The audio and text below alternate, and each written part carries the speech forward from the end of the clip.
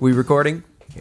Welcome to Beer and a Movie, the podcast where we combine two of the greatest art forms known to humanity, beer and movies. Sometimes we achieve outstanding pairings, and other times we give ourselves the opportunity to wash the terrible taste of failure from our mouths.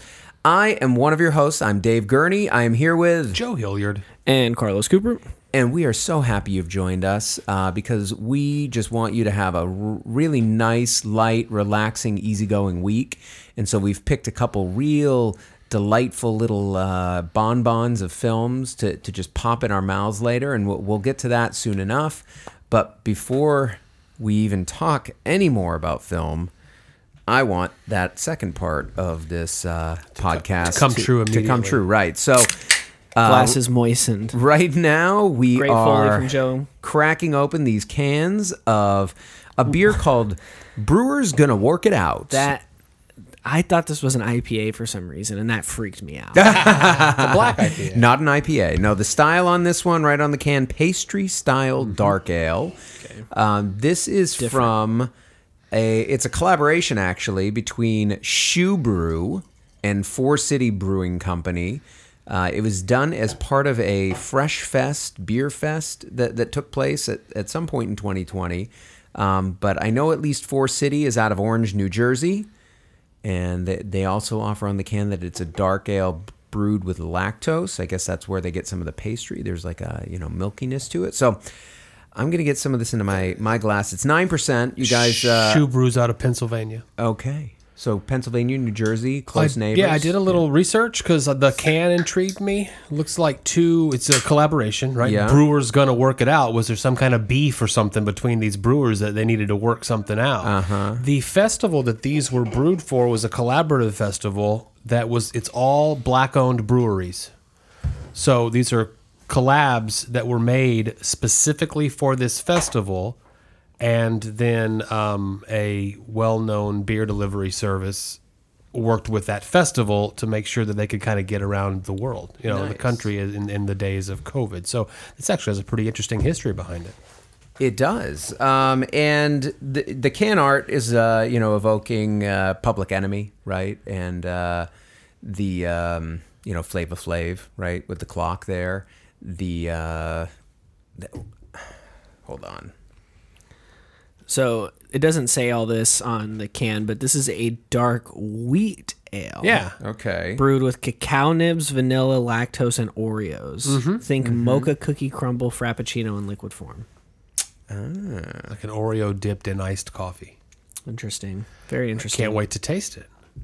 Oh, Joe, there is nothing stopping you. I'm just watching David frantically work his machine over there. What's he looking up, I wonder? I don't know. What's he going to come with it? What's he going to say? Well, I thought it was in reference to something. Yes, the Public Enemy song "Brother's Gonna Work It Out," and I was second guessing myself. Work It Out. I was second guessing myself on the song title, Yeah. and I was thinking I don't want to say it if I'm totally off. But no, the track "Brother's Gonna Work It Out" from Fear of a Black Planet, 1990. Yeah. It's definitely a straight up Public Enemy quote that's going on with this beer. Its name and the can art. So you don't want to say something wrong and have to correct yourself, like how last week I said that Promising Young Woman was directed by Bo Burnham.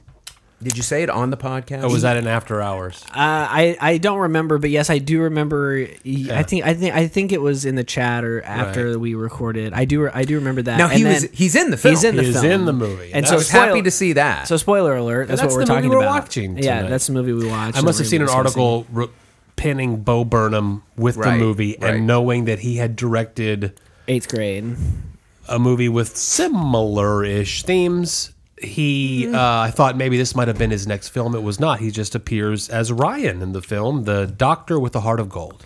Yeah, he's very tall. Does he? Yeah. He's an interesting fellow.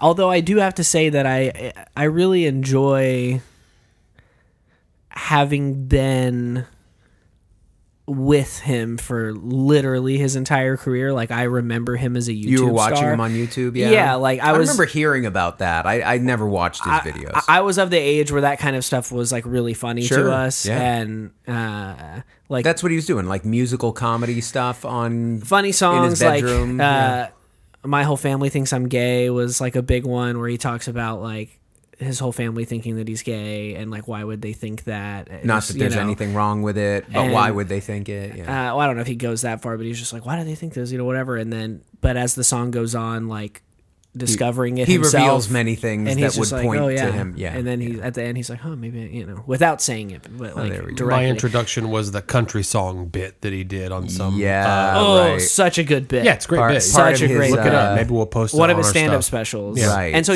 I remember the YouTube days, and then I remember seeing him getting into stand-up and being like, oh, this is kind of interesting, like his YouTube videos in stand-up form.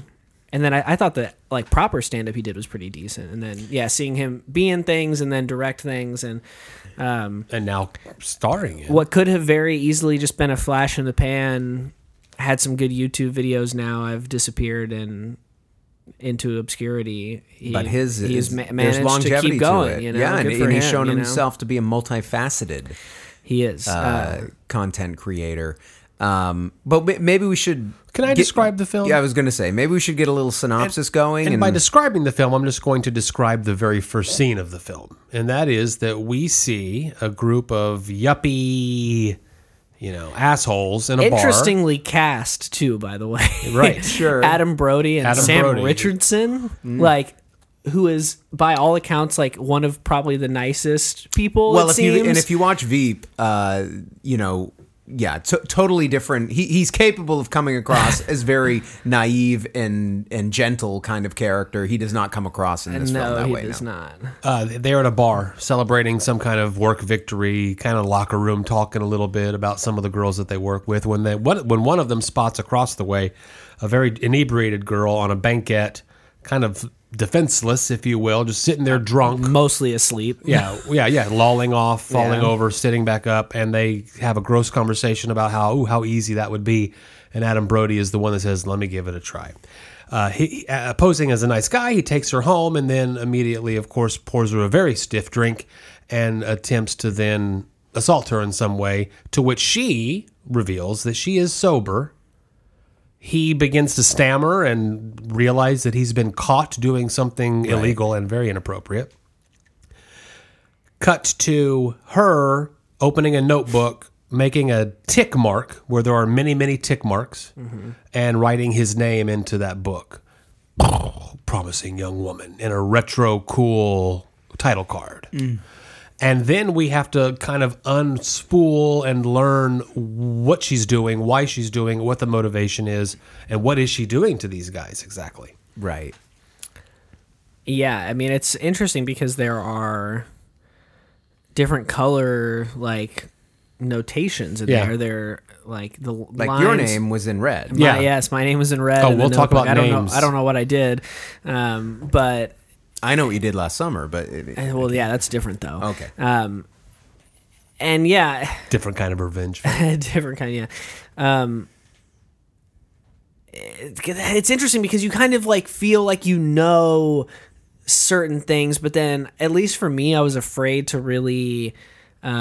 like assume anything, like I felt like I kind of pieced, like, spoiler alert, like she has this friend and something happened to the friend, but like we don't see the friend. And they were in med school, important. Yeah. And pretty early on, I'm like, okay, so the friend killed herself, right? Like for sure. But I was like, I shouldn't assume that. Maybe she's going to show up and she's like,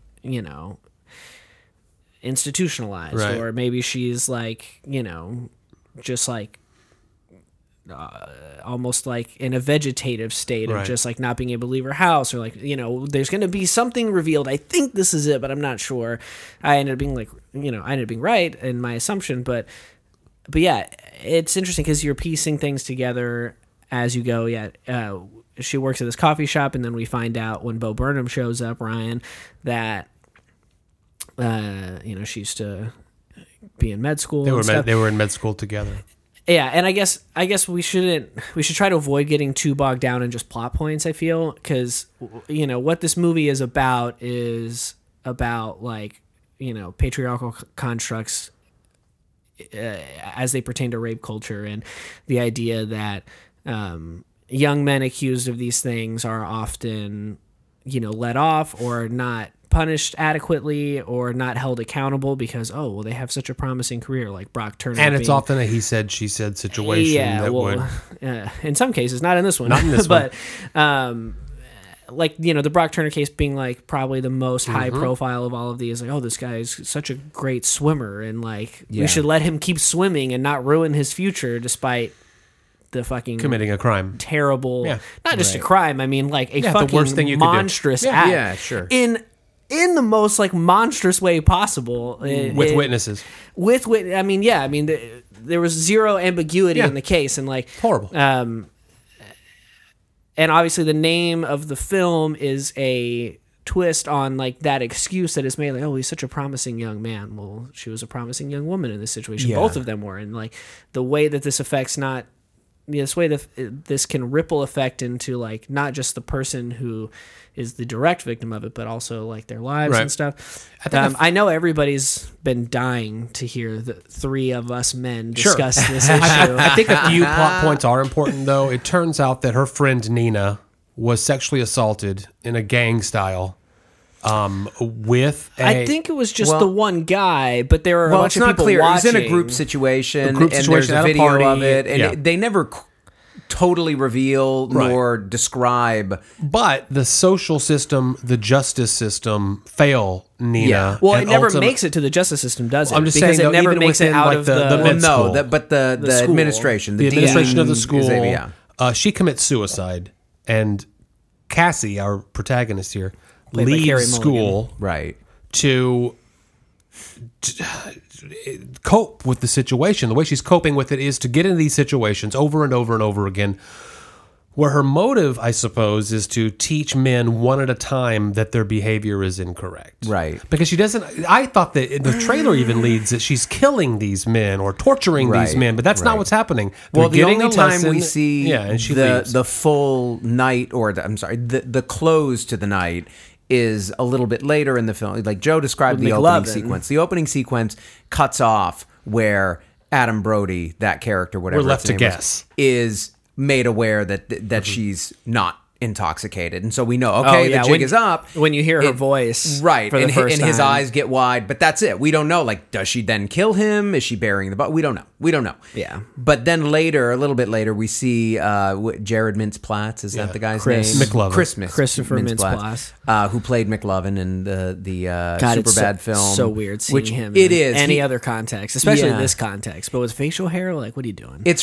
frustrating. He has like a kind of a baby face, and he's trying to cover it with facial hair. But I agree that seeing him is a little bit uncanny anyway. But Watching him try to be suave, yes, I think, right. is a big That's part of watching it. him in that kind of scene, especially, was very. But it's good because actually you should be uncomfortable. It Yeah. shouldn't feel like at all. Like if it was Brad Pitt, we wouldn't feel quite as put off by him. Probably. I don't know. So. Very suspicious of Brad. But Pitt. anyhow, we see how that night ends, and that night ends with her, yes, revealing that she's not intoxicated and telling him, you're lucky that I'm letting you off this way. You know, Right. like you have to realize what you're doing is wrong, Yeah. and other people like me are out there, Yeah. and if you're not careful, they're going to take it out even harder. So to me, at least that signaled that she's probably not killing.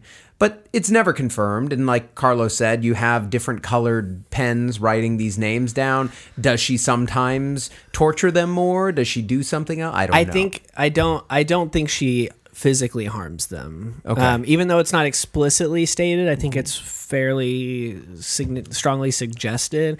I think what she's more interested in is shaming them and leaving them with having to like continue their lives with the realization of the kind of people that they really are versus the Right. kind And of people also they thought never they to were. do that again, because what if it's another one of these fakers that came up to my Who place? I'm not positive really exist. No. She claims it. She but yeah. claims, yeah. I think that I would suspect that the varying colors of the denotation has more to do with their behavior in the Whether situation. they kept pushing or whether they. Or whether afterwards, because she asks Christopher Mintz-Plasse's character, Neil, like, do you still want to fuck me? And he says no. Yeah. And the red might be people that are like, oh, yeah, okay, sure. Yeah, or yeah. whatever. Yeah. Or how far they actually go before she gets around to stopping that. I mean, I think it's something like that. I don't think it has anything to do with her harming them. But this movie is very good. it's not amazing, but like I was fucking captivated. I was super fucking emotionally invested, and god damn it, if there wasn't a time in this movie where I looked at Kylie and I said, something is fucked up about Bo Burnham, and I'm gonna be so sad when we find out what it is. Because she comes around and she's there is a we meet her in the first act as someone who's not capable of being in a romantic relationship with a man, really capable of doing anything. And then Bo Burnham comes in and charms her, and is on screen in this role a super nice guy. He's an eligible bachelor. Yeah. He's the right there red flag, because if you're a few years out of med school making a decent living, you're a pediatric surgeon, and you haven't landed a mate of some sort, you're probably not interested in mating. Let's not. Oh, I see what you're saying. Over generalize there. I mean, you could, you could be a swinging free bachelor doctor. Not even just that. Well, but I'm saying on TV. He's obviously very interested in partnering up with her. But there's an indication that he was pining for her in med school. I mean, I got that. There was not an indication. He says that. Yeah, so when they connect again at the coffee shop that she works at, and with some very odd meet cute. It's really funny. She spits in his including coffee. him spitting in the coffee that he then drinks, which Erin at that point was almost, I think, ready to shut it off, because she's like, I don't need to see that. I like that. I thought that was cute. Yeah. I thought that. I'm glad I married Erin, because she found it disgusting. I found it disgusting. I think we're on the same page with anybody spits in my drink, they're off my list of potential dating partners. But he I tells never her go to. back to the But coffee the shop. plot device, I know, but if she did it and hands it off to me, well, okay. Worse is him drinking it. Worse is if I were her, I would never date him. Okay, sure. But they're going to tongue kiss eventually. If they're dating, you're going to swap the spit I've tongue anyway. kissed my wife many times. Oh, good. I'm glad to hear that. I never once have had her spit in a drink that I've drank. So, but I don't. I think the way that dare to drink, man. I'm sure I've had servers do that to me before, but then I'm unaware. Yeah, you know what I mean? They do right. it in the back room. I'm not going to get Blissful hung up in my ignorance. defense. Anyway, Okay, I want to say David this. feels very strongly about him. I will allow him to continue this. Bo Burnham's Ryan reintroduces her to the connection of those events. And now the guy, by the way, remember Al, the guy that did this to her friend, he's getting married, et cetera, which reopens something that she was trying to close and move on from. And then the intricate, technological, step by step revenge fantasy begins to play out, where the goal is to really let this guy know what he did wrong. Actually, I take that back. There, we did get into the criminal justice portion. It does leave the ranks of the school, because there's the lawyer that digs up, played by Alfred Molina. Great to see him. I gotta say, love the man. who's very contrite and actually is one of the few redeeming characters. Well, who's tortured by it, and who knows he's guilty and is sort of. Yeah, it was part of a system. He went into notions about how in the old days we had to dig through people's trash. Now the internet just makes it so easy for us to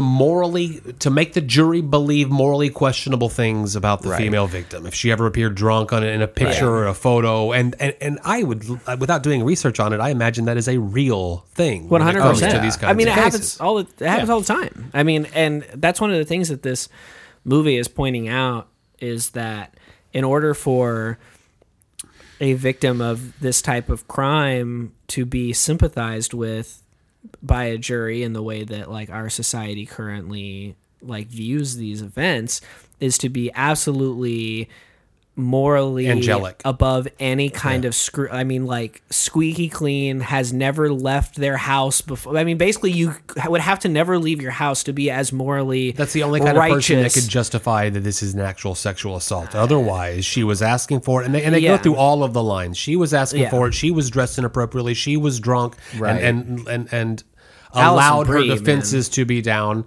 And parts of this revenge thing is to go. In part, one of the pieces is to go to the school administrator and confront her. Well, but no, and not just that. I mean, like, look, she goes through every single person that she like knows was in any way like involved or complicit or even willing to overlook it, and look, this is like something that we all know happens and that has been happening for forever. I mean, just look at literally any member of the Republican Party that has taken like that has like changed their thoughts on a particular subject, is like John McCain, for instance. Like fucking LGBTQ issues only seemed to matter to him once he had somebody in his life that was right, that identified that way. And until then, he was like, fuck you guys. I don't give a fuck about you. You shouldn't have the rights. Until it happens to you. Until it happens to you. And so that's what she does, is she goes through all these fucking cunts and does something to them similar, or at least makes them think that something similar has happened to them, because that's the only way that these types of people are able to empathize with something outside. Well, and I think part of what the film is, at least the point of view that the film is bringing across, that it's not these people, it's everybody. Well, exactly. I mean, that's so. I like the film a lot. There's a lot to like there. There's a lot that it pulls off really well. I do get hung up a little bit on the shifts in tone in the film. And I'll say why. Like, the film starts in a way that makes me feel like it's going to be really, really dark satire. And, you know, the opening with is it Charlie XCX song? Yeah. Boys. Good song. To these guys thrusting their pelvises in the khakis out on the dance floor. I mean, but then there's really not that many people on the dance floor, and it's kind of funny. It is, right? No, I thought, but it's like, you know, it's like a darkly humorous. It's marketed as a dark comedy. I mean, I saw somebody. This is sort of a tangent, and I don't want to bring. But you know, I saw somebody tangent away, kind of somebody who I respect very highly on social media, comparing the film to Spring Breakers, and I thought that was a great comparison, because there were moments where it felt like it was buying into the glitzy neon of club culture, and but like it's not as consistent though. Doing something dark and sinister with it, you know, like I said, dark satire, and so it brings me into that world, and I feel like I'm gonna hang out there, but then it shifts into this more like rom-com mode, which is a subterfuge, which is there to fool me and to make me, you know, we've talked about, like, you're supposed to buy into the Bo Burnham character, and it's supposed to make you start caring about Cassie in this different way, or seeing her as this three-dimensional character who's capable of growth and change. I think she is a three-dimensional. I think she is, but ultimately not meant for this world, right? Not that's been constructed by this film. She is a tool to, I don't know. I mean, I like the film. I'm not gonna, but there was but you were saying something, shifts in tone. There were was more something shifts about, in tone? Yeah, because then you shift back to then it comes back. being really dark. Yeah. Somewhat satirical, nihilistic. Then the moment. satire lifts to a point where it's really just kind of this like bald-faced nihilism that's going on. Yeah. And then it kind of shifts to this kind of, you know, I don't want to Hitchcockian or Shyamalamian plot twist kind of thing that goes on at the end to kind of deliver the with final... a little Shawshank Redemption thrown in. He delivers all the documents to the post office. Okay, Ryan gets the email. Yeah, I would have preferred you not bringing up Darabont in this one, but we can, you know... I think this movie would have fallen flat on its face without that last twist at the end. Because if I had left watching this movie knowing that these people got away with it and just got to continue going on living their happy lives, having destroyed the lives of these two people and their families, I would have been so fucking distraught and so angry. Yeah. Because when it happens, I'm like, are you fucking serious? Like, and Kylie and I are looking at each other like, something's gotta happen, right? Like, it can't end this way, you know? And to a certain extent, I mean, I understand that there is value and that there is merit in like turning tropes on their heads and like, you know, kind of subverting audience expectations and stuff like that. But with a movie with a subject matter that is this visceral and is this like emotionally charged or whatever, like you have to allow the audience some release after putting them through all of this. And to speak to your point about the tone, I loved that about this movie. Like, when that part is happening, I'm like, oh man, this movie has kind of gone from this really dark, almost nihilistic kind of dark comedy satire to like, now it's got some real heart to it. It's got some joy to it. It's got some like optimism.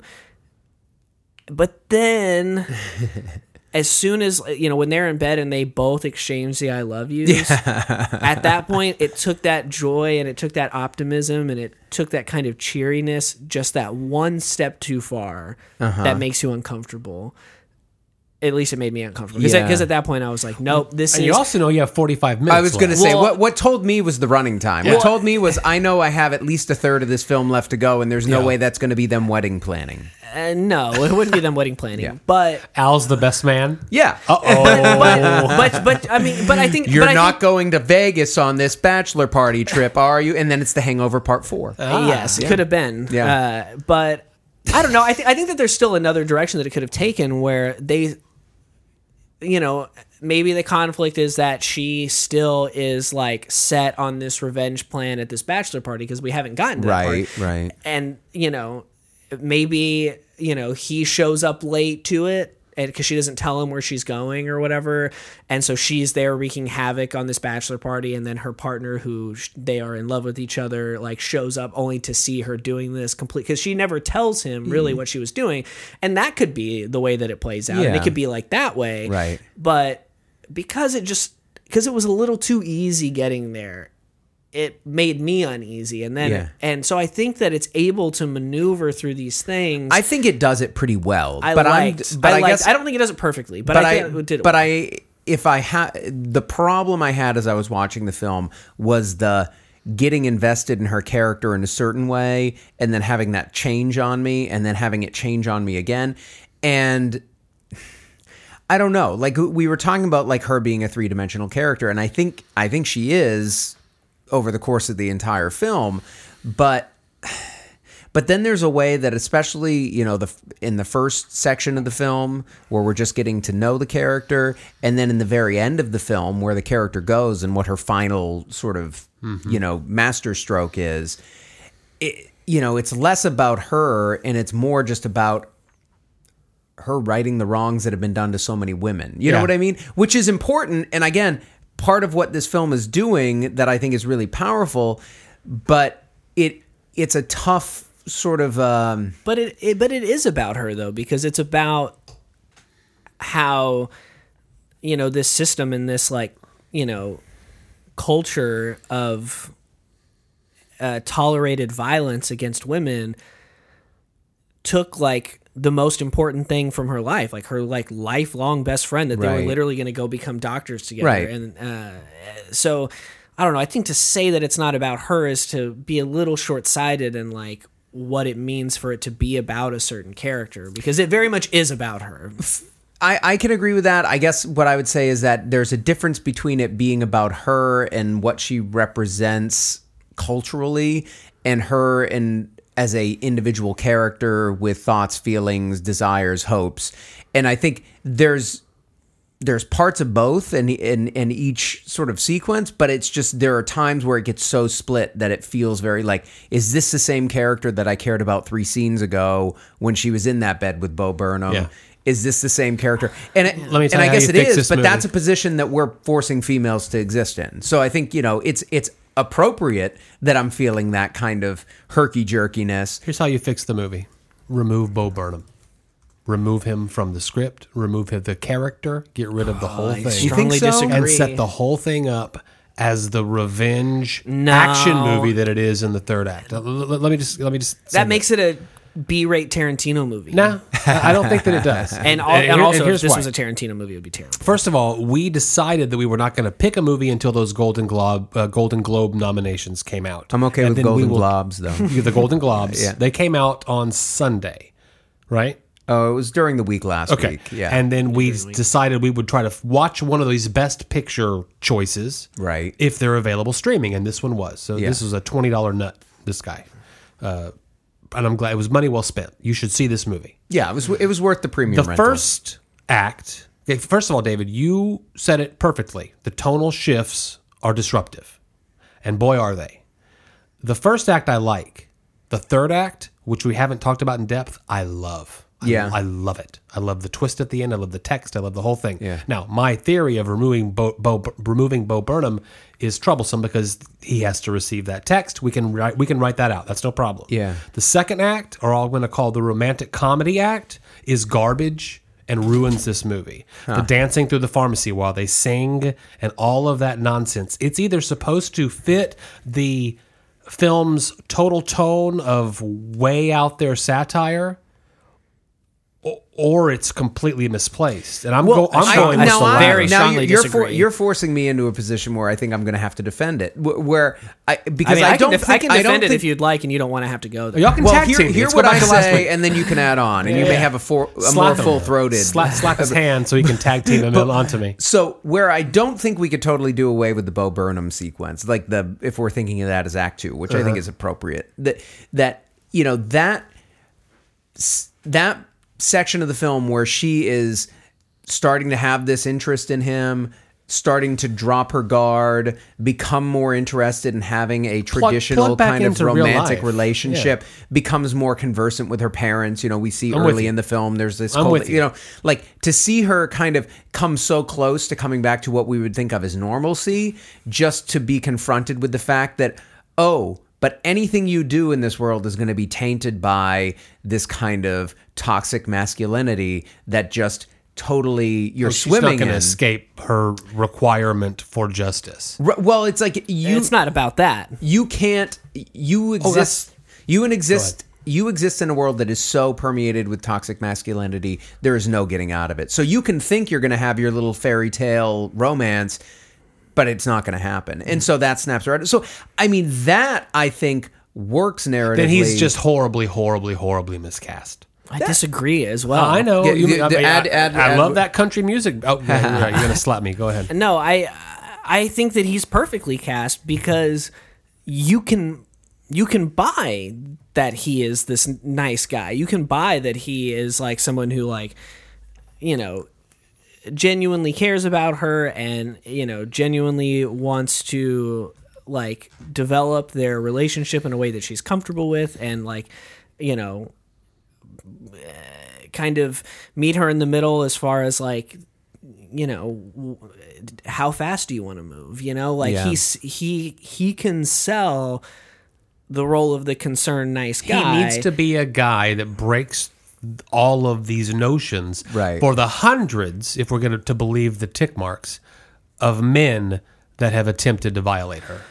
Sure, but I think the reason that his casting is so important and the reason that there are not a ton of people that you could put in this role is because what it's telling you is that even the most nice and well-intentioned of men in the world are still capable of this kind of even violence. If their sin is not the act but the because that's being complicit. You're complicit. You've covered for other people. You've laughed at other people. That's the other bad part of this movie is how clear his voice is. Like he's standing right next to the video camera and that's Ryan. There's Ryan. The whole character's bugged the shit out of me. Oh, well, that's a fucking stupid thing to get hung up on because that serves the Carlos, let's go back and let me pull some tape. That serves the narrative and it serves the narrative, but it's so on the nose. Yeah. Hey, it's me, Ryan. I'm standing right next to you, cameraman. Here are some lines that I need to say that everyone can hear that make me the bad guy in this thing. Okay. We shouldn't be doing that. No, he doesn't say that though. He doesn't say we shouldn't be doing that. I'm trying to be comedic, but anyone that sees the film knows that I'm summarizing generally the point that he's trying to make. But Ryan's going to come in and stop it. Ryan doesn't stop it. Now it's time to break up with Ryan. I don't think anybody that would hear his voice in that anybody's voice in that video. Too convenient. I don't think anybody that would hear his voice in that video would for 1 second think, "Oh, this guy's here to stop it." It's like you are recorded being in the room while this is taking place. Yeah. If it has gotten to the point where that video is being recorded and you haven't stopped it, there's no semblance, there's no possible world in which he's coming in. to stop it. Also, I think it's a dumb thing to get hung up on that his voice is so prominent, because what would you rather, like, be sitting there like scratching your head watching this movie going, Now they could have done that whose voice cinematically is that? 5 different ways. But they didn't want to show it. They either. didn't want to show So it, we which just they, see- I agree that is the best way to go I about it, think because it there was. are I think very it Could have been done better. It's, Could have been done better. I Maybe, think, but- I think but that I- it's, small hold on, point, hold on. small I think that you got to defend this a little bit. I think Sure. that it's possible that it could have been done better, sure. But I think the idea that Bo Burnham is miscast and that the whole entire rom-com scene is unnecessary or shouldn't exist is crazy and asinine, because that's the whole thing that makes this movie tick.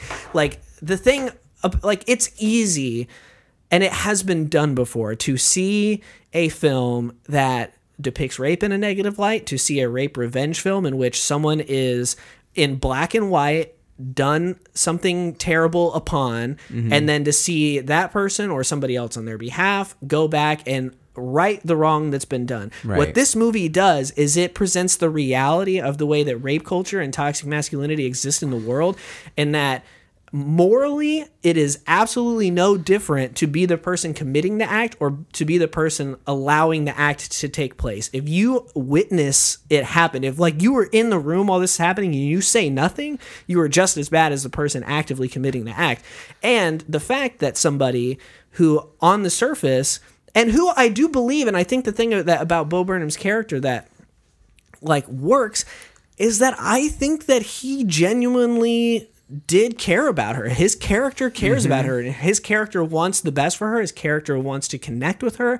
But at the end of the day, he has still been corrupted by this culture of masculinity that values and allows and encourages certain things.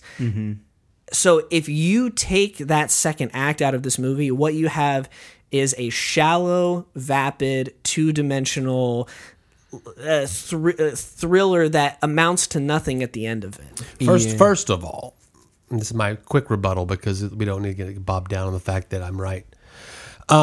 First of all, don't take my criticism of Bo Burnham as any kind of indictment on the social messaging of this film. And this has been an interesting year for social messaging. We had a similar conversation about, and I'm not going to get the title right because I don't have it written down in front of me, Never, Rarely, Sometimes, Always. You got it. I got it close? Yeah. I got it? No, that was it. The idea that we're even discussing these important issues and that film can be a medium where important issues are discussed.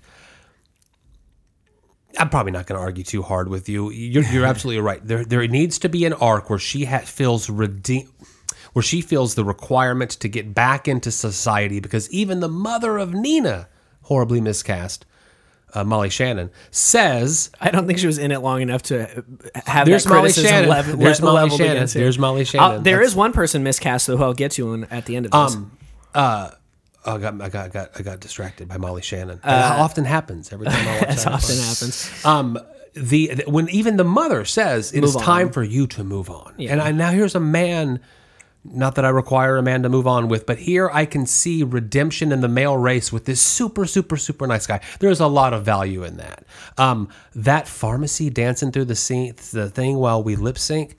I'm sorry, that's just not real. That's just, and neither are many aspects of the movie. And I know we've gone it is a so movie. long on the movie, and David hadn't talked in a while, but I want to talk about the intensity of that final scene. I want to talk about that. We can talk about that, and to segue into that, I tried David, but Carlos is the only miscasting in this film is Max Greenfield, because he's essentially playing a less redeemable version of his character Schmidt from New Girl. But that final scene is very intense. I mean, he fucking murders her, and No. She goes in purposefully with a plan to drug the entire fraternity or Yes. fraternity brother Well, at the bachelor party, so that she can. so that she can handcuff him to the bed and carve Nina's name into his chest and has a surgical kit to do. I mean, Yeah. this was intense. That was intense. But I'm saying he then murders her, Yeah. and it happens One very might call slowly. that self-defense. I mean, there's a fine line, I think, but You said earlier the film's not about justice. One might call that self-defense. did I say the film wasn't about justice? I said at the all? idea that she was hell-bent for the justice of of Nina's ultimate situation. Sure, but I'm trying not to go on another Got it. tangent and get Right. bogged down in something because you opened a can of worms with that. I did. The final scene was intense. But I'm saying that him murdering her, Yeah. that scene specifically is very intense because of how Yeah. long it lasts. It is a one long ass shot. Yeah.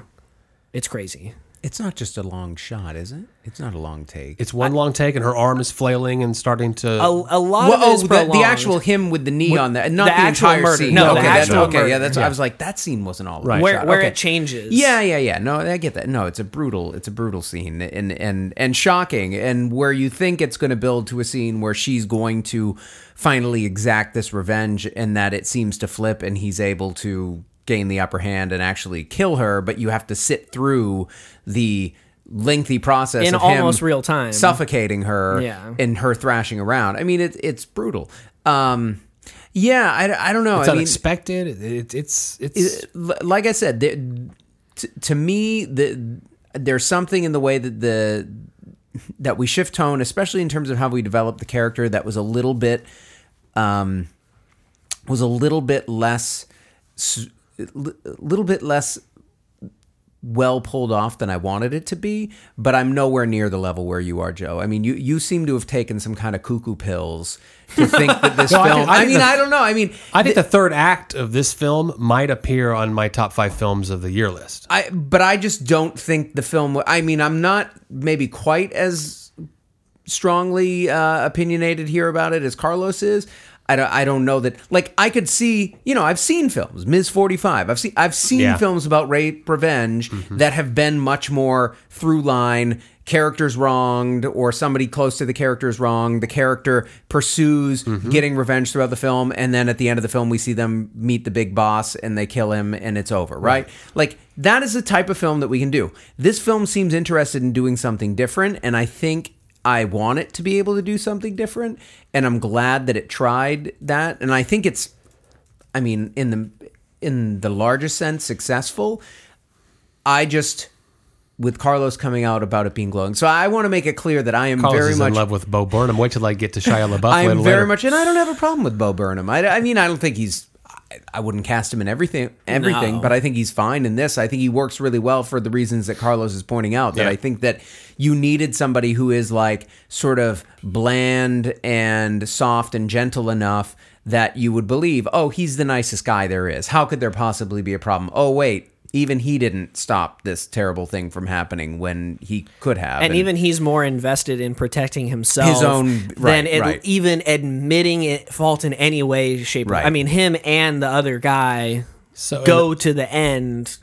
So in saying the they did first nothing wrong. act, I described it earlier. She opens up her book and you Mm. see names. And David, you referenced that Carlos's name was on Uh-huh. the list. Mm-hmm. So I rewound it, I screenshotted it, and I sent it to y'all. And I said, "Carlos, uh-oh." I had no idea what that was from at first because I hadn't watched the film Okay. yet.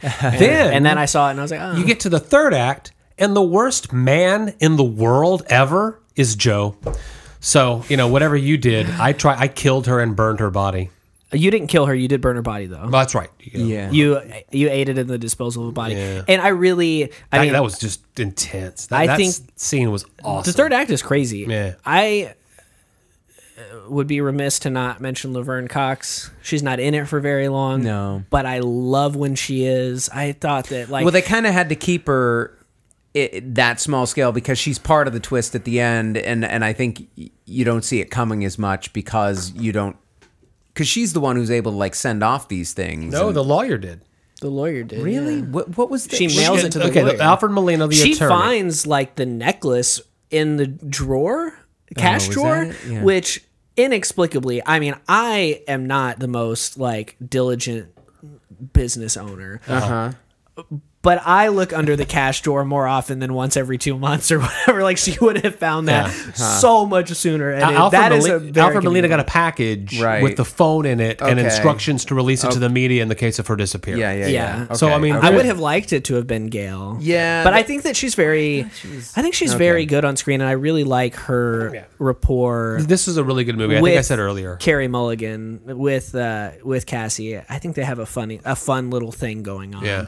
She's able to draw that character out. But anybody but Max Greenfield in this movie. Who plays Joe? I don't watch New Girl, so I have no baggage. Schmidt might be the only Republican that I can really care about in general. I mean, I thought he did a great job. I watched New Girl. I love his character in that show. Hold on, I'm going to fight you. He is doing Schmidt, like down to the like scene at the wedding where he sees the cops coming. He goes, and that's it's all of Schmidt's physicality and mannerisms and stuff. And so I was just kind of disappointed that he was doing like a greatest hits kind of performance from like the one thing that people really know him for. Mm-hmm. So, Carlos, you say that character's miscast. I'm just going to let it go. I mean, if you want to really take me to task over a character that's in the movie for 5 cumulative minutes, then we can do that. Yeah, this has been a more divisive film than I thought it was going to be. I mean, I thought I was going to have to be like, oh, I have a little problem with the tone, and you guys are going to be like, no, this is a great film. I'm surprised that Joe is so far on the wrong side of history with this while one. At the same time saying that it's a good movie. Though. People that see it are going to be, the light bulb is going to go off over their head when he's right. That guy was horrible. I like him. I disagree with you. It's great. Watch it. But I think that, at least from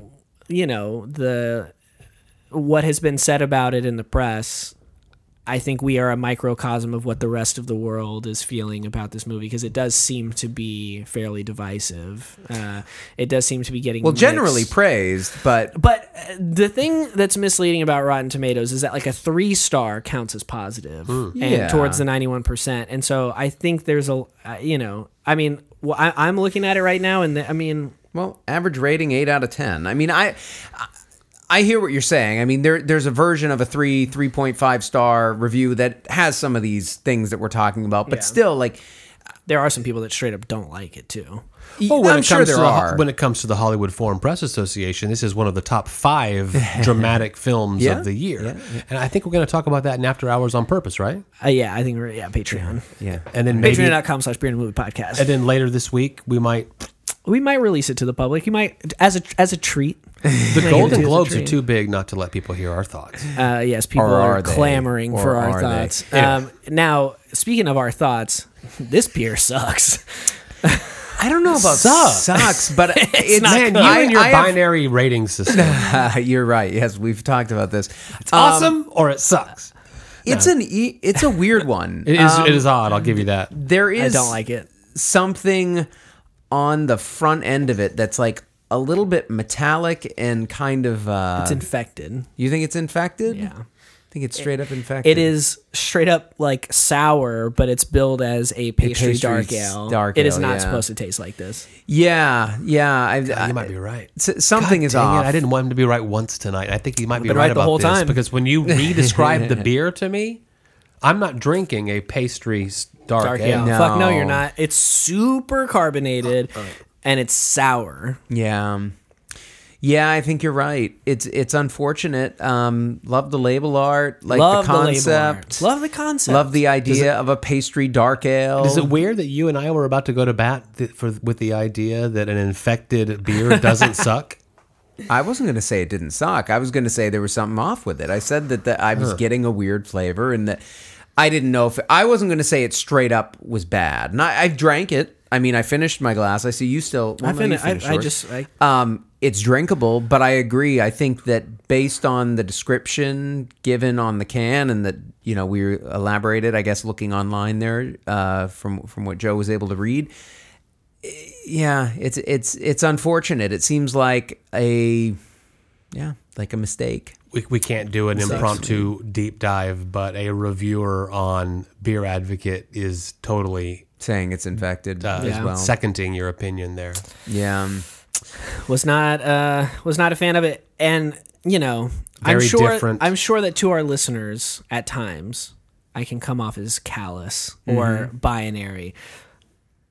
I think I've said this before in terms of when we discuss Ari Aster. I know I said the name. I said the forbidden name. But it's because whenever I react that negatively towards something, it's because I wanted to like it and was not able to.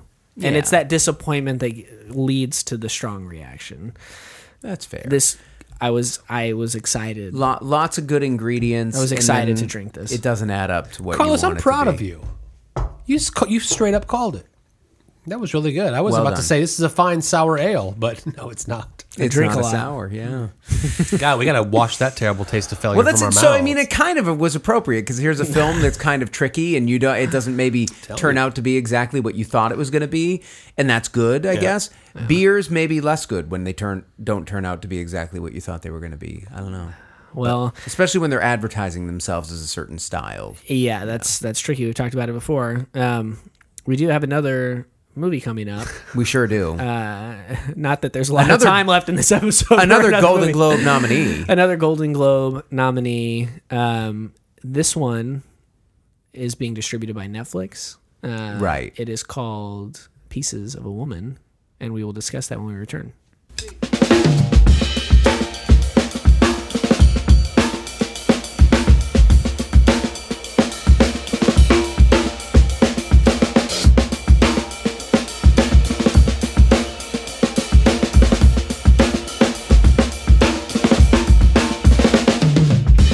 And we're back. All right.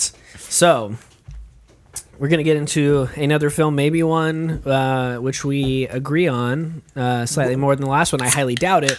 But before we get there, I just wanted to mention, I feel remiss now that we didn't really talk about that this was the directorial debut of a filmmaker, the film in the first half, that I feel like we should have at least mentioned. Emerald Fennell, who is more known for her acting work in various films throughout the 2010s. But also, I think more recently, The Crown she was on, and then she was a showrunner for something. I was not familiar with the name, I will say. But this was like her first thing that she was really... She wrote it and directed it. Yeah. And any little, like I said, misgiving that I had about tonal shifts and stuff, like... This was an ambitious project, and she pulled it off really well, and I can't wait to see more stuff from her. So I'm really glad to get to see a new filmmaker get their voice out there, try something different. Anyway, sorry, I don't usually bring the first no, I know. half into the second, but I am glad that you forgive did that, because I also at the beginning of the segment was like, oh yeah, I need to come back around to this, but I totally got lost in Joe's terrible take. But Carlos, you got an infected beer right, all right? You're not 100%. I'm riding a high right now. I think detecting I'm not gonna take Carlos it away might from be you, the man. MVP on this episode. I'm not going to take it away. Speaking of MVPs, David Gurney, the reigning beer MVP of the podcast. I'm not going to disagree with you. We'll see. I don't know. I brought us an infected beer. Well, that's true. It's all part of the journey. So interesting. So we got one here from. It was brewed by Fair State Brewing from St. Paul, Minnesota. The brewery proper is Humble Forager Brewery. And so what we've got here is Sugar Shack Diaries. Sounds very sexy, very erotic. And it's only going to get more erotic from here. This is a maple mocha stout, maple syrup, vanilla beans, cacao nibs, coffee beans. Chocolate and crystal malt sweetness is carefully balanced with roasted malt. A dryness, a touch of brown sugar, and Belgian candy sugar complement the layers of Wisconsin maple syrup, Ecuadorian cacao nibs, Mexican vanilla beans, and fresh roasted Mostra coffee beans. Swirl into this delicious cup. Take an adventure with us by visiting humbleforagerbrewery.com. Mostra seems to be a very popular coffee amongst brewers. I'm just going to say that I'm a sucker for a beer with that many words in it. 12%. Definitely getting the maple on the nose. The cherry on the top. Did we have that loaded French toast stout from Untitled Art on the show? Or was that just in the privacy Yes. of our own homes? Yeah. Did we do it on I the think show? I picked that up in Austin. No, you did the banana. The No, banana that- you did. I got the French toast I feel one like here we at might have done it Lucy's. on Maybe the after hours. Yeah. That one had a lot of maple on it too. I really liked. Yeah. So, this one Lots of maple in pours this. real dark. I like the head on it. It had kind of like a nice, I mean, it's brown and, but like, I don't know. There was something about the color that just kind of got me there, and the nose on it. I'm really excited about this one. Yeah, I just took a swig. It's intense. It's all So the movie we're talking about is a 2020 dramatic film. nominated for a Golden Globe. It is called Pieces of a Woman. It is directed by someone whose name I wish I would have looked at before this exact moment. Druxo? Yeah, okay, that's a tough one. Written by Kata Weber. I don't know, there's an accent on there. Starring in the co-lead role, Shia LaBeouf as Sean. And then as the, I guess titular character, she's the woman in question here, Vanessa Kirby, really taking a step down prestige-wise from Hobbs and Shaw and appearing in this film. And Mission Impossible, right? I mean, yeah, we've had a couple Vanessa Kirby films in the past that... was she in Mission Impossible? I didn't see. She was, the one Mission Impossible film we did, I did not see. Was that one you sat out on? Yeah. Tom Cruise. But yeah, Vanessa Kirby plays Martha. A Boston couple on the verge of parenthood whose lives change dramatically and irreversibly. What does this say? Irrevocably? That doesn't seem like the right word for this, as per the synopsis. Anyway, when a home birth ends in unimaginable tragedy, you can guess what that tragedy would be given the context. And also another Crown alum. Yeah. Eva? Vanessa Kirby was in The Crown, as was Emerald Fennell. So they had just connection between these films that I just, Thus begins a year-long odyssey for Martha, do they pronounce it Marta in the film? I don't remember. Anyway. I thought it was Martha. I think it's Martha. Anyway, who must navigate her grief while working through the fractious relationships with Sean and her domineering mother, played by Ellen Burstyn, who played, I recognized her from playing Jessica Chastain's aged counterpart in Interstellar. Oh yeah, well, she great turn in Requiem for a Dream. Oh, that's right. That was a big one for her. But Alice doesn't live here anymore. I mean, I forgot about. She's incredible. I haven't seen Requiem in a very long time. Yeah, no, I couldn't think of the last role I had seen her in. I was excited that she was in a film. I mean, she's got to be getting up there in years here. Maybe not as much as I think. Well, 88. That's pretty. So birth's gone bad. The baby passes away, and we're left to pick up the pieces of the immense grief and depression that would certainly be true to any parent that goes through that ordeal. Yeah. Right.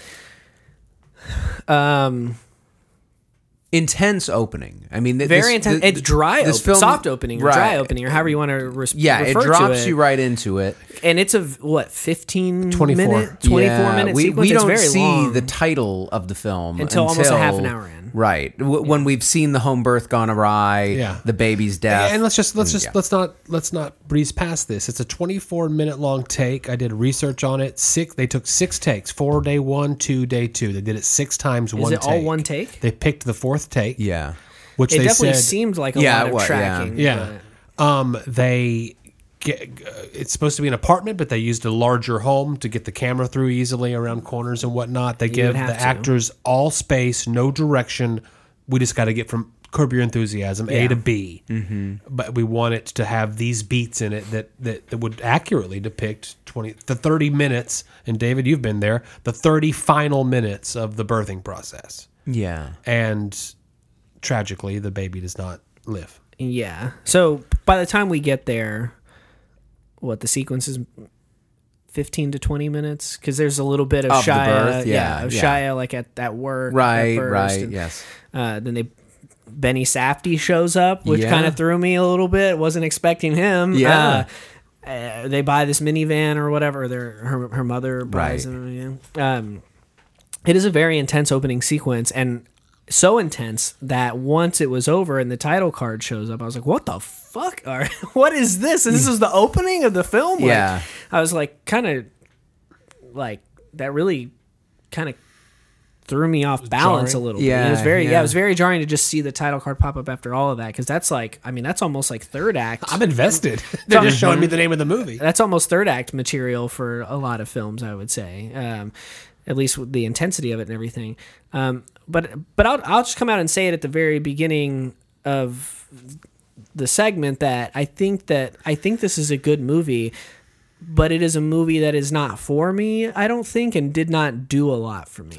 I did not particularly enjoy the viewing experience, and I think that after the opening, it kind of dragged in a way that started to lose me a little bit. And by the end of it, I was kind of like, I see what you did. I appreciate it. I think you executed it very well. Vanessa Kirby is very good in it, I would say. Sure. And she's the one nominated. Yeah, but my only actual real point of contention with it, other than just maybe it not being like, again, made for me, is that it has this kind of Instagram filter color grading to it that I really did not care for. But other than that, I mean, you can't knock the performances in this movie. You can't really knock the writing or like the way that the camera is used and like things like that. And so, that's really that's most of what I have to say about it. Every once in a while, there are these films that try to wring from us all of the emotions from the worst things.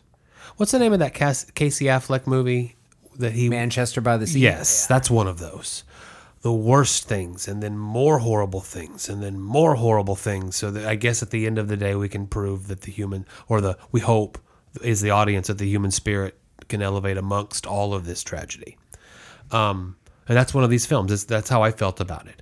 Was that they're going to put me through all of the emotions, because sometimes there is a class of audience that believes that that's cinema, brave, good cinema. There's a lot to like in this movie. A lot. Everything you listed, Carlos, from the performances. I'm sure we'll do a little Shia LaBeouf dive here in a little while. I thought he was fucking remarkable in this movie. He's a fantastic actor. He was great. But there are sequences and pieces and parts that I could really tear apart. I really like this film. Yeah. I mean, I can kind of understand where Carlos is coming from. I guess that, it's certainly not a pleasant film, and it's not one that I necessarily feel like is aimed at me personally. Can I say that I knew that you were going to like this movie? As soon as it ended, I was like, oh, Granny's going to love this. Well, it's just, to me, it's so consistent in what it's trying to do. And I think, Joe, what you describe is right, that it is a film that's like, it's putting us through the ringer. It's showing us this horrific tragedy that this couple experiences, and how that sort of has this ripple effect, and it destroys their relationship. It fans the flames that are already there in a troubled mother-daughter relationship. And I have friends for which this experience demolished their relationship. Yeah. It is a pain and a sorrow and a grief that we are happy to not understand. Yeah. Right. So I mean, it was not at all a pleasant film to watch. It was definitely one where as soon as it was over, this is, I feel like, Aaron turned to me and was like, that was depressing. Like that. It is that. I don't want to say it's a chore to watch, but it is an emotionally depleting experience to watch something like this. I think I might say it's a chore. But I don't, because I don't necessarily mean that in a bad way. No, but it's not a chore. Like, a chore is something that somebody has to force me to do. This one is one that I'll force myself to do because I want to experience this story. And like Joe said, I'm lucky enough to not have had to experience it firsthand. It's no less painful, I don't think, having to watch it. Portrayed so beautifully. But I'm glad that I did it.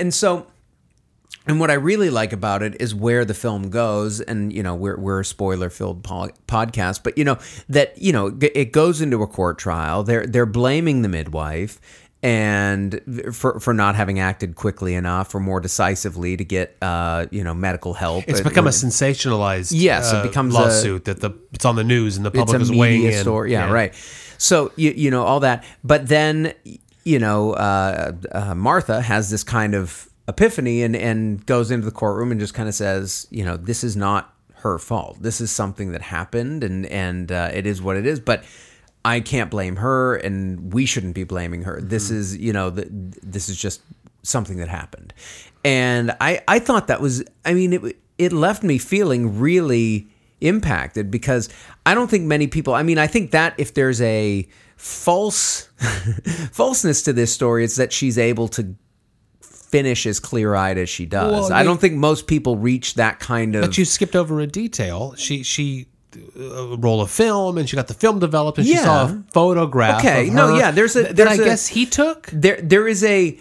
He is taking them at a certain point. There's a catalyst for the epiphany, but it's an epiphany, and No, I want to discuss the catalyst of the epiphany. Well, we can, but I'm And Carlos, thank you. You're welcome for the title of the episode. but I'm just saying, catalyst of the epiphany. But I'm just Writing saying it that, you know, I love that this film brings us there, and it doesn't make everything right, but it shows that even in a world where somebody has been harmed so deeply and so sort of profoundly, that they're able to see, you know, I'm not going to gain anything from this by attacking and killing those others. Like, this is the anti-revenge film, right? If you know, what we saw with Promising Young Female was a story of revenge that, you know, sort of tries to undo some of the damage of toxic masculinity. This one doesn't give us a villain, even like a social villain, like toxic masculinity, to really feel good about cheering against, right? I mean, anyway, so I thought this film, I don't know. I mean, there's nothing I would change about it. I think it is an excellent film.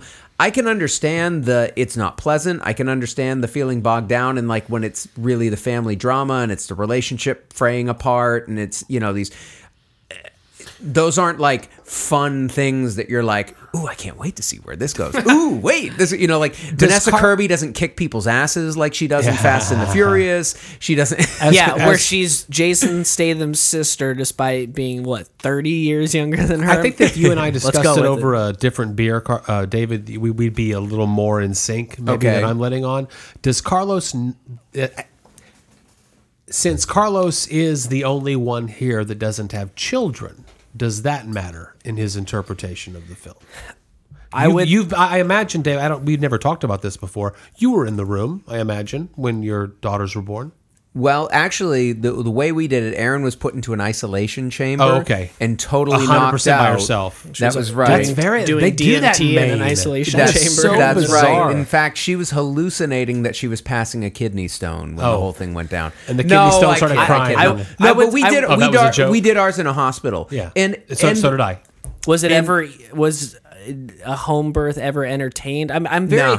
No. I think no, but I would entertain it now. I believe By the way, that. I'm not entertaining anything. After watching this, I can say definitively I would. Yeah, but babies die in hospitals. But it was for those reasons. Yeah. No, they do. But at least then you know you have all of the resources of right a there. hospital. It is, like, if there is a way to save this baby, we're going to be able to do that. Folks in the industry of home birth are probably very unhappy with this movie. I'm sure. Because even though it does ultimately absolve the midwife in a way. But yes, it's a tough... Yeah. I'm a little closer to that whole thing. And like the idea that it's presented that way is not exactly accurate. Yeah. For a device in a film... Yeah, you have to have the lawsuit. So never mind. I was going to say that could have happened in a hospital too. Yeah, but we're not talking. No, because the lawsuit in a hospital because they're second guessing the decision that they made, and the mother can hold that over her head. There's no catharsis in letting a corporation off the hook like there is letting an individual who's a midwife off the hook. Oh God, you know what I right. mean? Like saying like, you know, Krista Spahn, they've got a you had your heart in the right this. place, Right. and you know, like that wouldn't have been a cathartic kind of moment in the courtroom. Yeah, I know. I would say that the court. See, we're not introduced to the courtroom part much until we're in the courtroom, except that we know that one of the ways that Ben Affleck's character... Ben Affleck. What did I just do? Shia LaBeouf? Thank you. Yeah. Because I thought I said Casey Affleck earlier. Shia LaBeouf's character is coping with grief, is resorting to some of his own vices, and one of those... Well, this is not a vice, but in addition to that, he's having sex with the attorney on the case, which happens to be the cousin. When you get into that... He does relapse, though. Yeah, no, he's doing coke, he's drinking, he's doing it all. Because he had been 6 years sober. He had been 6 years sober, yeah. I forgot where I was going. I'll be honest with you. Okay. 9%, 12%. I'll be honest with you. I forgot where I was going. I was going to say that the catalyst here is that photograph. Right. And I don't know if I believe the catalyst. I don't know if I believe it. That she's seeing a photograph of the few moments that she spent with the baby. Right. That the problem she was having with her mother, we should probably mention that great showdown scene when they go to mom's house and that who wants what for who and what are the motives. Right. That was a compelling, fantastic, well-written, well-delivered scene. Yeah. Carlos, you agree with that? Like, some good tension and drama from time to time? Yeah. Okay. And her calling out her daughter for having had a home birth and basically saying she's responsible for this. So she's at war with her husband or partner. She's at war with her mom. That's a horrible war to be in. Mm-hmm. She's at war with her the lawsuit. Yeah. And by seeing a picture of her child for the scant moments that it was alive. Yeah. Triggers her to, I guess, begin doing the right, begin coming back to a functional. Yeah, or not seeing that. Well, no, this lawsuit is bullshit. Right, and not seeing the lawsuit she was part of as being justice. Yeah. But the lawsuit was not a big part of the film, so that kind of came on as a convenient moment for her to emote. It was the culmination of what the mother, Ellen Burstyn's character, wanted that. That was her vision was, if something is done wrong, you make it right by, getting all the money you can out of it. Right. And there's a compensation available to help you ease the pain. Right. And so that was, justice on her mother's terms. And I think finally in that moment, she kind of saw no, what I had was a birth. I had this wonderful moment with this little creature that I had brought into the world. Yeah.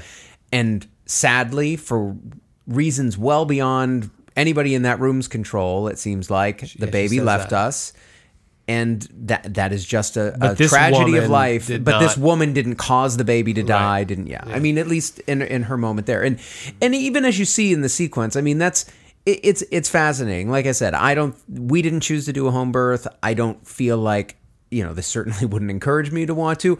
I don't think that those who do, I have plenty of friends who have done that and done fine with it. And I don't know anybody who's had this kind of tragedy. Yeah. But it was this kind of tragedy that made, not that we knew anybody directly, that made us think, no, that isn't probably a path we want to go down. Let's just be safe and as safe as we can be. And do it that way. But there's no wrong decision. Yeah, you don't want to begrudge people the ability to do that. But also I do think, and the film doesn't really explore this that much, although I guess it's implied, if you do make that choice, then you kind of have to accept that if something was to happen, you don't get that immediate, you couldn't get them on help is a 911 call away, but that takes a while. But that takes 20 minutes, so anyway. Did you know this was a play first? No. It exactly. Was it? No, it was. But exactly. You didn't know. Oh, interesting. Cinematically, it was adapted in a way. Good on them. I did not know that either. Yeah. That is a good adaptation. The directing partners, this happened to them, and then they followed the case of... the context of this film and the background of this film was fascinating to me. What an interesting topic. And I would totally recommend the film. I knew the director and screenwriter are partners, right? And they've done several films together. They adapted their own this was play a play into that they did first. Oh, cool. And then I forgot what I was going to say again. You were talking about the adaptation of it, that it was a play first. Yeah, it was. Yeah. That is interesting. I did not know that. And I will say that I think due to my reaction to this film, when it was over, it was over. I went to bed and I was like, you know what? I saw it. I'm spent. I have my thoughts that I can express on the podcast.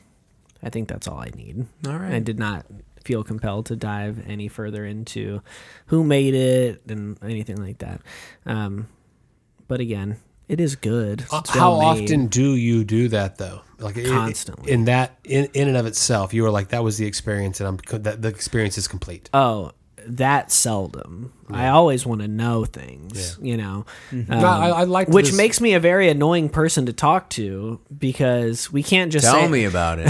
we can't just talk about the movie. I have to be like, oh yeah, well so and so directed that, Yeah. and did you know that they he did was in this? New Girl. And did you know that We should just go back and forth there. Yeah. We should just go back and forth. And do you know that the character of Chris was played by Benny Safdie, who made Uncut Gems? And Yeah. perhaps you Wasn't expecting him. and who co-starred alongside Robert Pattinson in Good Time, who was going to be your next Batman. Speaking of Batman, Well, there you go. So that says something. Well, this, you know, again, I think that this is it's a challenging film. It's one that You is can say not, that again. Not going to. It's not any. You know, earlier in this episode, I started out saying that we picked 2 confections for people, right? The 2 bonbons for people to pop. Nah, these are quite both the opposite. This was beef jerky. Now I do think, you know, looking You have back to chew on it for a retrospectively, Promising Young Woman is a little bit more inviting and entertaining, even though it kind of uses that. It's certainly to more get entertaining. you back. I mean, like, because it does, as we were talking about, it falls into certain kind of cinematic tropes, but then it kind of upends a lot of the ones that it falls into. This one doesn't really play that game. It really is just a tragic melodrama. You're going to see it play out over the course of 2 hours. And yes, there is kind of light at the end of the tunnel, but it's a very soft light and one that doesn't fix everything. And the footnote here is going to be that 24-minute one-shot scene in Act 1 that sets the film up. Which is really well done. Which and is Molly worth Parker is the seeing midwife, really good. Yeah, you from know. a cinema file point of view, it's worth watching that. And I think that it's going to hook you in to see where these characters go. I really do. Even if Carlos is, you know, young. It's like the difference between listening to Dua Lipa and like Susan Gianni. Like one is challenging and you have to sit with it, okay. and the other one is just like That's another podcast. That's another podcast. You know, so and look, I mean, I've been doing some diving into.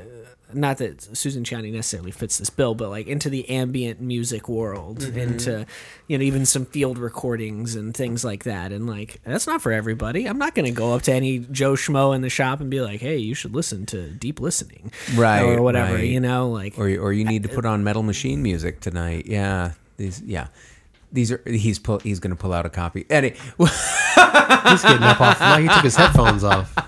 That wasn't a threat. That was or a challenge, I shouldn't say. Yeah, I'm curious to see what he's going to pull out. Anyhow, I hear what you're saying. Behind the I mean, scenes. there are definitely comparisons we could make in other arenas of art, but I think I had high expectations for both of these films, David, because of this whole Golden Globe conversation that we had. We're going to watch some of the best performance. I understand now why the Golden Globe that this film received was for the acting. Because that correct. Yeah. Is this film going to show up in my top 5 list when we do that in a few weeks of the 2020? Yeah. I don't think so. But it's definitely worth seeing.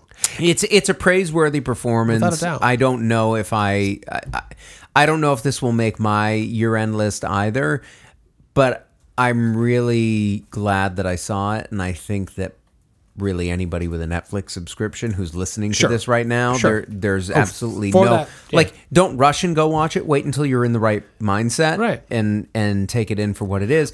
But my top 5 is set. Wow, for 2020. No, but there's still a couple heavy hitters that we need to see. We've got an idea so of a couple heavy hitters, and that could be adjusted. But if we did our year end right now, I'm done. I'm ready. Good for you. I'm still in flux, and I feel like there's a couple that I really need to see before I... Do you remember last year's, how at the end of it, it was like unanimous Parasite? Yeah. I think that this year, when we do this show and we go through our top 5 and guess and begin speculating after your 5 and 4 and 3 have been revealed what your 2 and 1 are... Oh, can you sit the fuck down? I am so tired of vamping for you. Just so you know, listeners, he has pulled out his vinyl copy of Metal Machine. But to finish my thought, I think that the year of COVID, 2020, this top 5, when we reveal our top 5 films of the year, is going to be very, very interesting. Yeah. There's one on my top 5 that I think both of y'all aren't going to expect. At least one. Bill and Ted. Bill and Ted. Would never expected it. Speaking of facing the music, Cuties, Metal Machine. I got up as a bit, but then I couldn't find it, and it began to bother me, and so I really had to go. So you found it. Sounds like it's time to organize. So I think we all saw value in the film, even if we didn't all love the film necessarily. It's a tough film to love. Did we find some value in this beer? Did we find some love in this beer, especially after our first half with one of the more disappointing beers that Did we wash the terrible taste of failure from our mouth? I did. You bet your sweet ass I did. This is robust and chewy. There's so much going on in this glass, and after that first thing, they didn't know what it wanted to be and tried to change during delivery. This one, incredible. Yeah, this is a big bad stout with all that maple, and I mean it's They threw in every single adjunct. the sugar. Oh, it's just Everything but the kitchen sink. I think if anyone who, actually, maybe I have not talked about it on the podcast at great length, but I feel like if you know me personally out in the real world, you know that I love pancakes and that I make a very good pancake. And so was that with Leslie? No, she was waffles. Okay, Leslie Knope is waffles. Yeah, you're pancakes. Do okay. not. Would lump Kylie me be into the some- camera person for you making a pancake for all of our social media feeds? It can be done. I make them often. Do you go from scratch or do you use a pre? He has to hold mix? on. Don't answer. He has to go from scratch if they're the best. If he's a really good pancake maker, he's not pouring 3/4 cup of water in a Bisquick and then making that. Well, that's what I'm asking. Yeah, I make from scratch. All right. Okay. Although good. I do, you will often in my cabinet find HEB buttermilk instant pancake mix. yeah. That's just for like midnight and stuff. Yeah, for when I don't want to do the work. When you just need to mainline it, you just I snort it. He mixes it in with a beer like this Yeah, and just that's says, I mean, I added an adjunct. truly, I very sincerely am saying this, that I have it to reduce dishes. okay. Well, there you go. Because there Yeah, are definitely times where I'm like, I want to eat this, but I don't want to go through the least amount of cleanup possible. This is one bowl and one pan and a plate and a measuring cup. Spatula. I'm Mexican. I flip them with my hands. There you go. Took the title away from him. I did. I'm Mexican. I flip it with my hands. No, that's just tortillas. I would love to see someone flip a pancake with their bare hands. I'm definitely, but maybe that makes me an honorary Mexican. I'm definitely a hand flipper if I can get tortillas? away with it. Oh, totally. With anything. Yeah. With anything. Like if Omelet, whatever. If you're flipping tortillas with a spatula, we'll get the fuck out of my house. no, not omelets, not omelet. Get out! Yeah, can't be doing that kind of shit. Hold on. You like So, you like Bo Burnham? Come back. Back to the pancakes. You love pancakes. I love pancakes, and a beer that has any kind of maple flavor in it usually gives me some kind of pancake vibe. I mean, this doesn't taste like. I mean, and maybe members of this podcast know, one of my most sought after beers is the Great Notion Double Stack. Yeah. Still have yet to obtain. I got the Swamp Stack. I wonder if anybody in Wyoming is listening. That's Oregon. They could send it. Nope. Last state sending. Oh yeah. right. But yeah, so You liked it? I liked it. I mean, I think that obviously that maple is like super, super prominent up front, and that's why I talk about the pancakes. And also the vanilla. I mean, I use vanilla extract in my pancake batter. Who wouldn't? But I will say though that I don't know. Do I want more coffee? I'm not sure. It's definitely not super pronounced in this beer, but like if you had another flavor really punching through, it would probably get to be way too much. So I don't know. I'm very satisfied. I do think it's great. Yeah. Top 5 beers. Of the beers that we've had in 2020, it is probably in my top 5. Baby. Oh, sorry. Why would I want to? Well, it's just I anyway. know No. try to act like 2020 didn't happen and we're still getting Right. We would right. like to get a do-over, but having this one, it's right up there. I'm really enjoying it, and I love the name, the Sugar Shack, because infrequently hear this term down here where we live, where there are no maple trees that are producing this. But up in New England, where I spent my youth, sugar shacks are a thing. Like there are places out, in the woods where people are tapping the trees to get the sap to boil it down. There are things that occur that we put into our diaries. Yeah. Fair enough. The diary part, I don't know. I mean, I'm guessing. I know what you wrote in your diary last summer? ? Maybe, but it does make me pine for that time of year, which will be coming up here in a couple months, where people will be tapping those trees and getting that. He's pining for it. He's smart. Well, mapling for that doesn't work. So pining for the maple. Yeah. Yeah. Anyway. Well, it has been not the lightest episode. Not at all. Film or beer wise. But a good one nonetheless, I would say. After Hours is going to be light AF. Yes, it will. I think, maybe, possibly. There's only one way to find out, and that's to head over to patreon.com/beer-and-a-movie-podcast. You can become a patron, a subscriber. You will get, for $5 a month, you will get a bonus episode every single week to go along with the free episode that shows up on our main feed. You can donate less if you'd like, but you will not get that bonus content. And if you really, really got it like that, you can donate more just to, flex on us. But have you seen Promising Young Woman? Have you seen Pieces of a Woman? I actually have been encouraging people to not fret at the $20 price tag of Promising Young Woman, that it is worth the price of admission, hoping that they will see it sooner than later. And have you had any of these beers? Do you notice when your beer is infected, or do you try to rationalize it like they were just doing something a little out there and wacky with it? That didn't happen. That did not happen. You can tell us all of your thoughts, opinions, feelings, comments, concerns on social media: Twitter at Beer Movie Show, Instagram at Beer and Movie, Facebook.com/BeerandMovieTX, BeerandMoviePodcast.com, bookmark it. If you're listening to this on Apple Podcasts, please rate, review, and subscribe. If somebody searches beer podcast, movie podcast, we want to be popping up as high on that list as absolutely possible. And the only way to do that is for y'all to leave a rating, write a review, subscribe to the show. If you leave a written review, a proper written review for this podcast, I just may review your review on the show. So keep that in mind. And I think this about wraps it up for this week. So until next time. Careful next time you go out, Neil. Your novel sounds terrible, by the way.